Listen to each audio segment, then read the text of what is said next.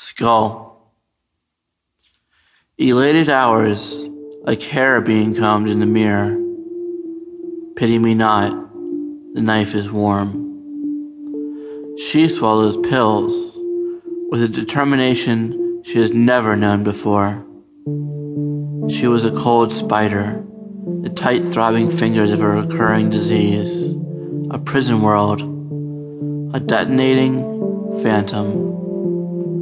Her lovely voice, storms pass, so do I.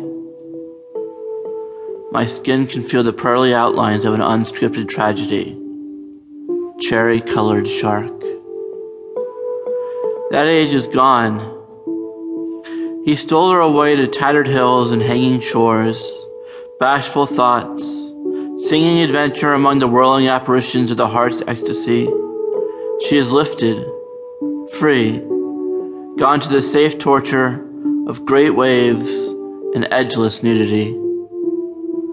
Magic peach, where is your tooth brain now? Ashes linger. This poem of neon Venus and green earth flames in the moment, and it all flows back to the sea, intact, surrendering, lifted. My vacation in reality includes drums, trumpets, and an audience. What an incredible waste.